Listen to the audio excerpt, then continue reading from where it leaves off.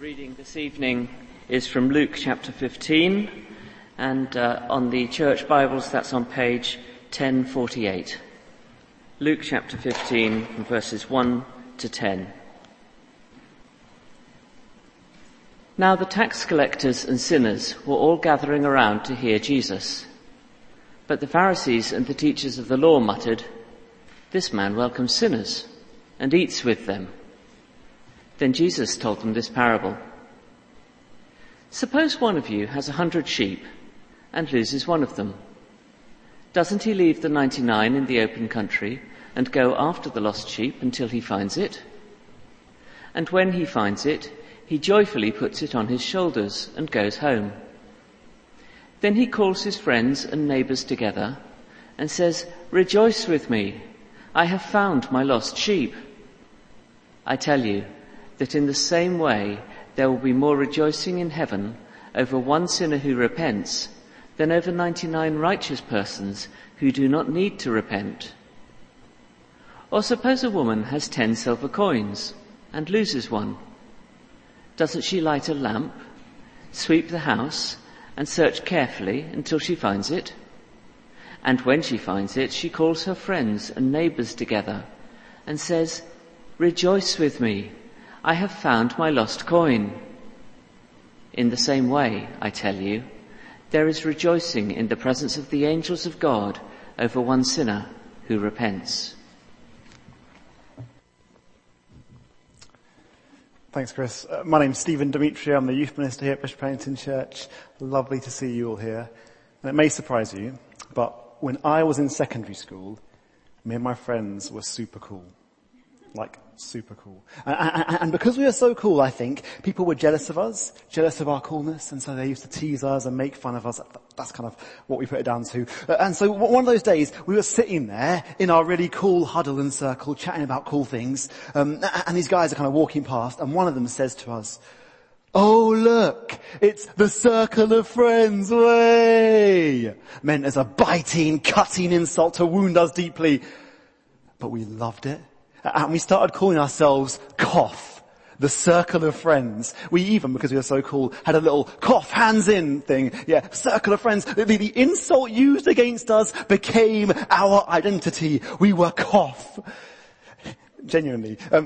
And something similar is happening to Jesus in Luke's gospel today. Because we're back into Luke, and throughout Luke, Jesus had these clashes with the religious elite of the day. And so we're not that surprised when today, yet again, they're riled up and angry. And this time, it's the company that Jesus keeps that kind of gets them going, that grates their go. Have a look at chapter 15, verse 1. Now, the tax collectors and sinners were all gathering round to hear Jesus. Actually, if we look back at the end of chapter 14, it says, whoever has ears to hear, let them hear. So these sinners and tax collectors are doing the right thing. They're gathering around to hear about Jesus, but they're tax collectors and sinners. Tax collectors, the hated people in league with the enemies of God's people. They weren't popular. And sinners, everyone knows they're dodgy. You don't talk to them. Nefarious, wicked people. It's no wonder that this motley assortment of misfits and mess-ups rile up the Pharisees so much. So they mutter to themselves, verse 2, "This man welcomes sinners and eats with them." A religious leader eating with these guys. And actually, that word mutter is probably better translated grumbling. They're grumbling. Which is one of the ancient sins of God's people. They grumbled their way through the wilderness in Exodus and Numbers. And I think Luke is making the point that these Pharisees, teachers of the law, they're just like unbelieving Israel, grumbling against the work of God. But Dale Ralph Davis, he said, their grumbling is our gospel. Isn't that beautiful? Their grumbling is our gospel. The very insult used to wound Jesus is actually, that's his mission statement. That is what he's all about. He is the one who's come to welcome sinners and eat with them. He's the one who cares about the outcasts. That's our Jesus. Cough all over again. Told you. And this is so beautiful and brilliant. Like, some Bible reading notes, the Daily Bread. They tell the story of Edith a few years ago. True story. Edith wasn't a Christian. She didn't care about the things of God or Jesus, and yet she had this niggle in her heart, niggle to go and do something about it. So she kind of went to a local church, the nearest one to her, to satisfy that itch. And she's sitting there. And in this church, they use the authorized, the really old version of the Bible. And the text is Luke 15, verse 1 and 2. And the preacher gets up and starts reading verse 2, and he reads this. This man receiveth sinners and eateth with them. And Edith's sitting there, and here's what she hears. This man receiveth sinners and eateth with them. And she sits bolt upright. She's like, whoa, me? God cares about me? He wants to welcome me in? And that's the start of her journey to faith. Isn't that cool? But isn't that so true as well? Not just about Edith, but about every single one of us. This man, Jesus, receives sinners and welcomes Edith with them. Stevens with them. Phil Moons with them. Lizzie Demetriou. Whatever your name, whoever you are, it fits there in verse 2. Jesus receives you and welcomes you. That's his MO. That's what he's about. And so he tells these beautiful, these magnificent parables, 3 of them, that just show the heart of God for the lost. And that answer the Pharisees' grumbles and complaints about him. And the first 2 we're going to look at today, well, the big headline is, the lost will be found and heaven will rejoice. That's kind of where we're going. That's what they're all about. Because both of them, they start with lost, don't they? Have a little look at verse 4. Suppose one of you has 100 sheep and loses one of them. Verse 8, the second parable. Or suppose a woman has 10 silver coins and loses one of them. Jesus is drawing out all the right notes here, because that is such a common experience, right? We all are feeling for the farmer and the woman were going, oh no, we know what it's like to lose something. In fact, while writing this sermon, Lizzie lost a pair of earrings, my wife. Really nice, lovely hooped earrings. And so our house was that classic, panicked lostness. You know how it is? You start searching all the random places, the drawers you've never opened, and you start going just a bit crazy, and you start thinking, oh, I know, I wore my earrings when I was getting bread out of the freezer. Let's check the freezer drawers. You start doing that stuff, because losing something, it leaves you kind of restless. It feels horrible. And yet Jesus' stories, they're not about lost sheep or lost coins. They're about lost people. And about a God who will not give up on lost people. Because, we are lost. Every single human being without God is lost because of our sin. We've kind of turned our back on God naturally. And we're going to hear more about this next week, but we can be lost in so many different ways. We can kind of be lost because the way we live is quite wild, and we know it's not what God wants us to do, but we don't care. But we can be lost because we don't even think about God, doesn't register on our thoughts. We can be lost because little by little we're just drifting away. We can even be lost in our rule following and our obedience. But naturally, every single human being is lost without God because of sin. And maybe this past couple of years you've really felt that lostness, acutely. Felt alone and isolated. Feel distant from anything spiritual. Well, these parables are for you. But maybe we hear that we're lost, and we're 21st century Brits. We hate hearing that. We hear the word lost sheep, and rather than lost sheep, we think more Shauma sheep. Now, Shauma sheep is the greatest Wallace and Gromit character known to mankind. I mean, this guy, he does it all, right? He's creative, he's inventive, he's popular, he looks good in a jumper, and he rescues the other sheep. He's self-sufficient, he's like, oh, what a sheep. He's so good, he's got his own TV show with a theme tune. He's Shaun the sheep. He even mucks around with those who cannot. What a man! And we think we're like Shaun the sheep. Self-sufficient, independent. We don't need no help. We can sort it out ourselves. We're Shauns. Yet, the trouble is, most sheep don't like this. Most sheep are like that. And that's the kind of sheep that Jesus is talking about. A regular sheep. See, human beings, we're not as capable or independent or self-sufficient as we think we are. We're more like that helpless, lost sheep. In fact, Jesus is talking about Isaiah 56 verse 3 here, which says we all like sheep have gone astray. Each of us turned to our own way. Without God, we humans are lost. And if you think about it, right, on its own, a lost coin or lost sheep stays lost.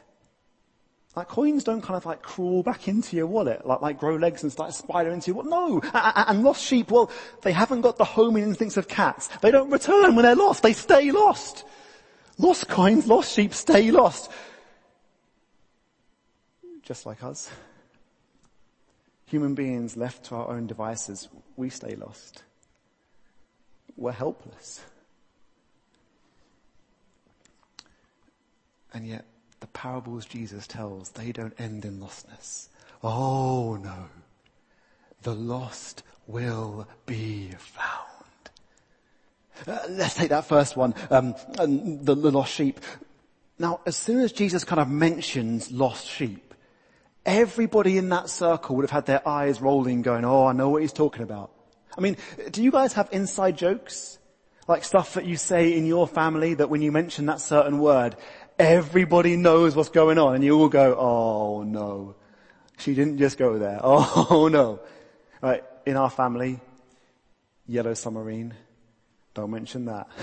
And down at KO, it's the sea bass, the mighty sea bass. That's got some history. Those words have some serious weight and backstory to them. You mention them, everyone's like, oh yeah, I know where you're going.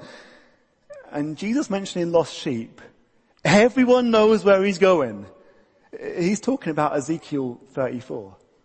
Ezekiel 34 is kind of way back in the Old Testament where God, it's kind of a scathing review of the leadership of God's people. He calls them shepherds. Shepherds who have not done their job properly.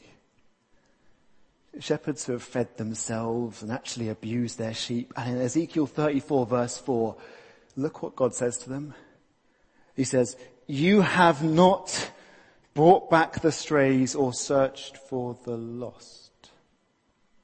And because these shepherds are doing such a terrible job, well, God says this. He makes an amazing promise. He says, this is what the sovereign Lord says. I myself will search for my sheep and look after them. He says, I will search for the lost and bring back the strays. It's good to know our Old Testaments. It makes the New Testament pop and sparkle, right? Because, wow! Looking at Luke 15 with that background, oh my, it takes on a whole nother level, doesn't it? I mean, think about it, because Jesus is talking to the Pharisees and teachers of the law. And in verse 3 of Luke 15, he says, suppose one of you, the other parables, he says, a father and a woman. But this one, he wants those leaders to really feel it. Because, well, they're supposed to be the shepherds of God's people. And as we see throughout Luke, they're not doing a good job. They're much like the Ezekiel 34 shepherds. They're supposed to care for the lost, the tax collector and sinner. They're supposed to go out of their way to find the lost. And yet, they're insulting Jesus when he goes and does that very same thing. And so, by telling this first parable, Jesus is kind of saying to them, guys, you are not doing your job. I'm taking over.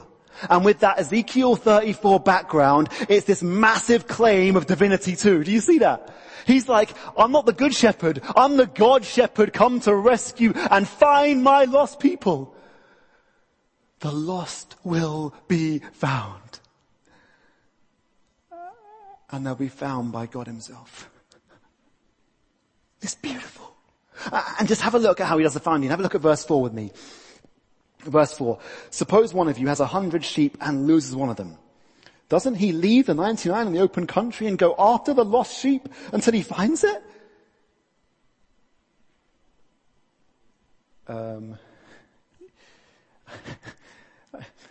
Really? Was that what a shepherd does? Now, I'm not a farmer. And all my farming knowledge comes from Jeremy Clarkson.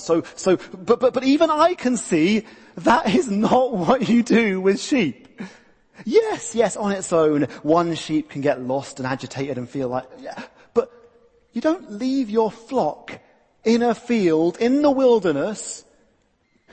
Surely that's a field of like sitting doner kebabs, just waiting to be munched, waiting to go missing, waiting to get lost. Like, what? That one lost sheep is not financially worth it. But isn't that the point? Isn't that the point? It's not about the economic value of the sheep.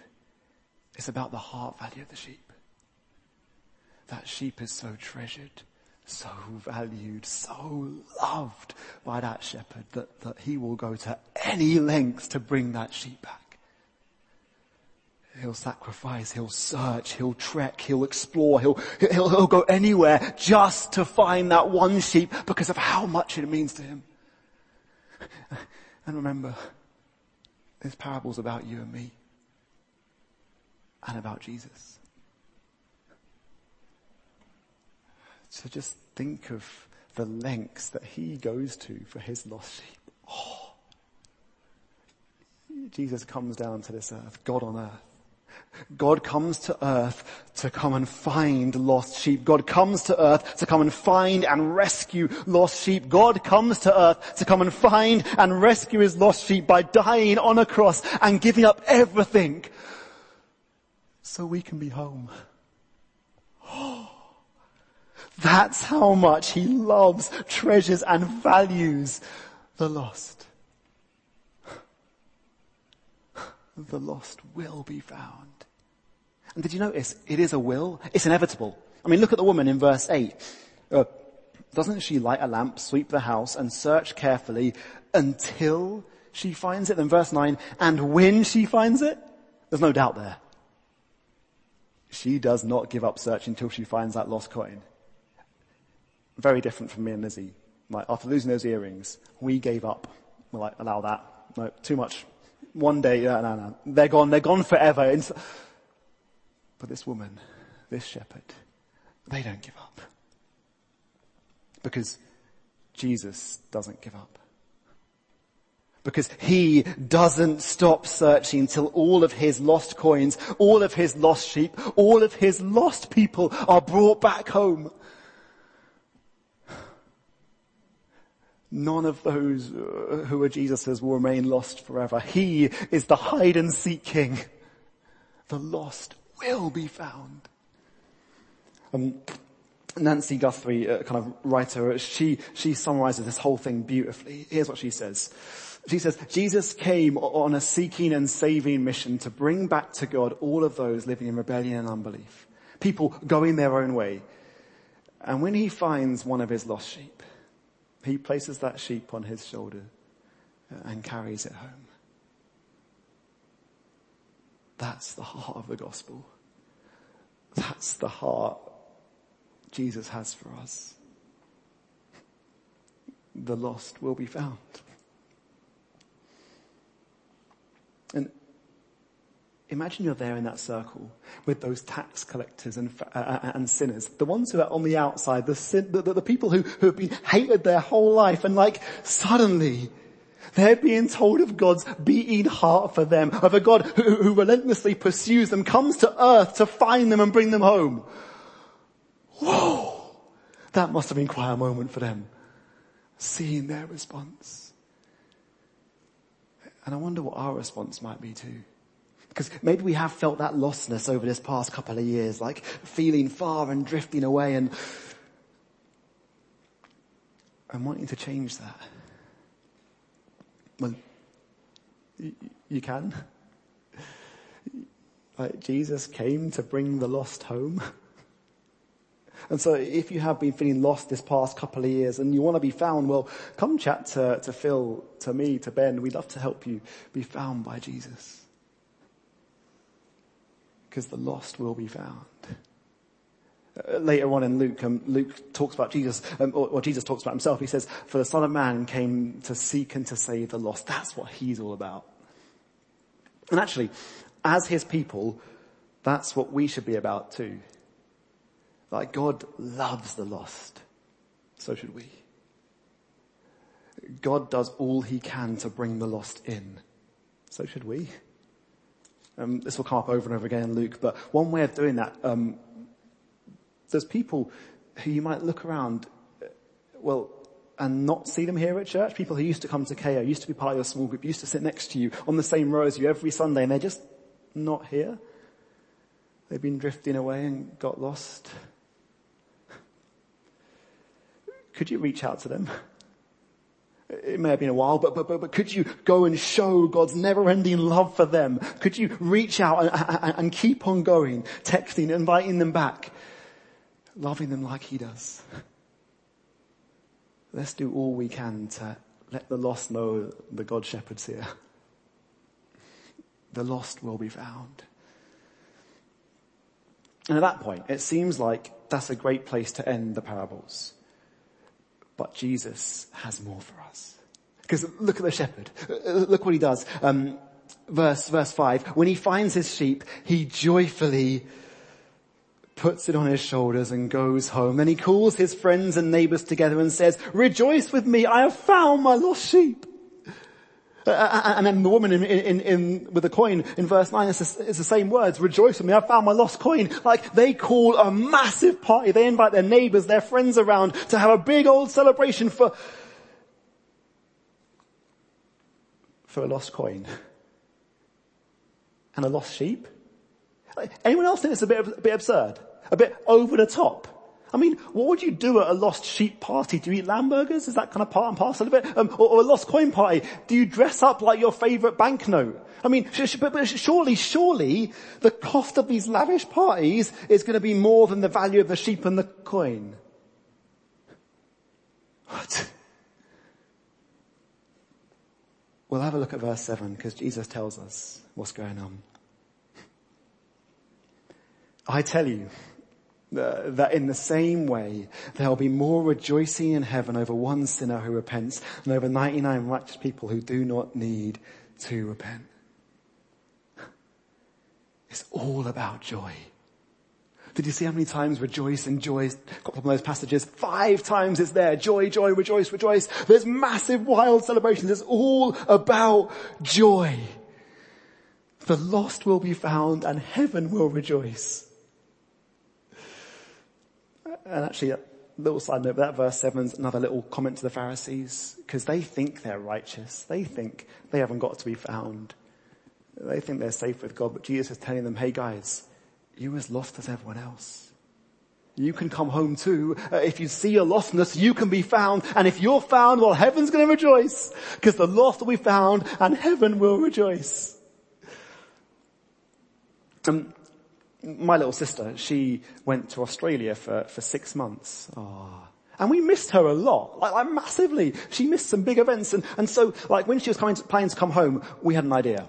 We were going to throw like an epic homecoming celebration. We called it Christ May. If in case you want to celebrate yourself, the official date for Christ May is 25th of May. And so we had this big idea, big homecoming celebration. Turkey, trimmings, tinsel, presents, games, the works. Oh my, it was special. Because Sarah was home. Our little sister was back. It was like so lovely to celebrate and rejoice. It was amazing. And that's kind of what happens in heaven when someone becomes a Christian, when someone decides to follow Jesus. There is massive, incredible rejoicing, celebration, like partying, praising to Jesus. Like it's amazing.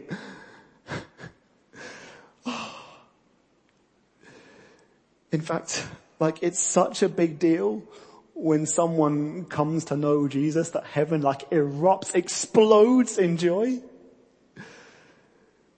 The lost will be found and heaven will rejoice. And well, verse 6 and verse 9, the woman and the man say, rejoice with me. That's what God says to us. Rejoice with me. And here's two ways we can do that. Well, one is to rejoice at our own salvation. Rejoice that God has saved us. Like, I think we need to kind of get the wonder of Luke 15 back into our minds and our hearts, because this is our story. We were lost sheep. And if we're trusting Jesus, we've been brought home. If we're trusting Jesus, there was massive, wild celebration in heaven over our soul. Because when we're joyful about our salvation, man, that gives us strength to ride through the massive disappointments and darknesses of this world, doesn't it? But I wonder if we take it for granted a little bit. One way you could start to change that is maybe praying each day and thanking God that he's chosen you. It should shock us and surprise us that God has come to save and find us. Because this joy from our salvation, when it trumps any present circumstances we can be going through, like found sheep can always rejoice. That's quality. Let's rediscover that joy. And singing is a great way of doing that. So we're going to sing this song later on. This is one of my favourite songs of all time. Come now, fount of every blessing. And look at that second verse. Look at those words. That's our story. Rejoice at our own salvation and rejoice at the salvation of other people. We Brits, we're good at being envious, jealous, critical. We're good at being apathetic. Let's grow joy at other people's salvation. And 3 little ways of thinking that through. One is testimonies. I'd love us to be like a church that shares our stories. So you could ask someone sitting next to you each week at church, like, how did you become a Christian? And celebrate together. Or in your small groups, maybe do like a testimony night where you go around the circle sharing your testimonies and praising and rejoicing together. Rejoice through testimonies. Rejoice through our singing. We can use our singing to rejoice at the salvation of other people. Like by looking around, that's a great thing to do while we're singing, looking at other people. But also, don't tell Matt, just cover your ears. I sometimes change the words of songs. I know. Rather than singing me or I sometimes sing we or us. It's game changing. Matt, it's brilliant because it reminds us that Jesus didn't come just for me, he came for us. He came to save you, and it's beautiful. Why not try it? And lastly, communion. When I was first becoming a Christian at 17 years old, communion at my church, it was quite a somber experience. Everyone looked quite serious and sat down somber, and so that's what I thought you had to do at communion. But as I've got older, I've kind of realized communion is an incredibly joyful family meal that we share together. Yes, it's communion with God, but it's also communion with each other. And so I love looking around and praying, looking around at other people. And Lizzie and I, after taking communion, we love to pray with people sitting next to us and celebrate salvation together. Could you try that today? With someone sitting next to you on your row, just after taking the bread and wine, pray with them? It's a great way to remember, to be joyful at salvation, because it is an incredible thing, an astonishing thing to be found by the God Shepherd. The lost will be found. Heaven will rejoice, and God says, rejoice with me. Let's pray. Father, thank you that you have a heart for the lost. Thank you that you loved us so much that you came to earth. You came, Lord Jesus, to die on a cross, to bring us home and find us. That's astonishing. Father, stir us up with a real joy, passion and excitement at our salvation and the salvation of others.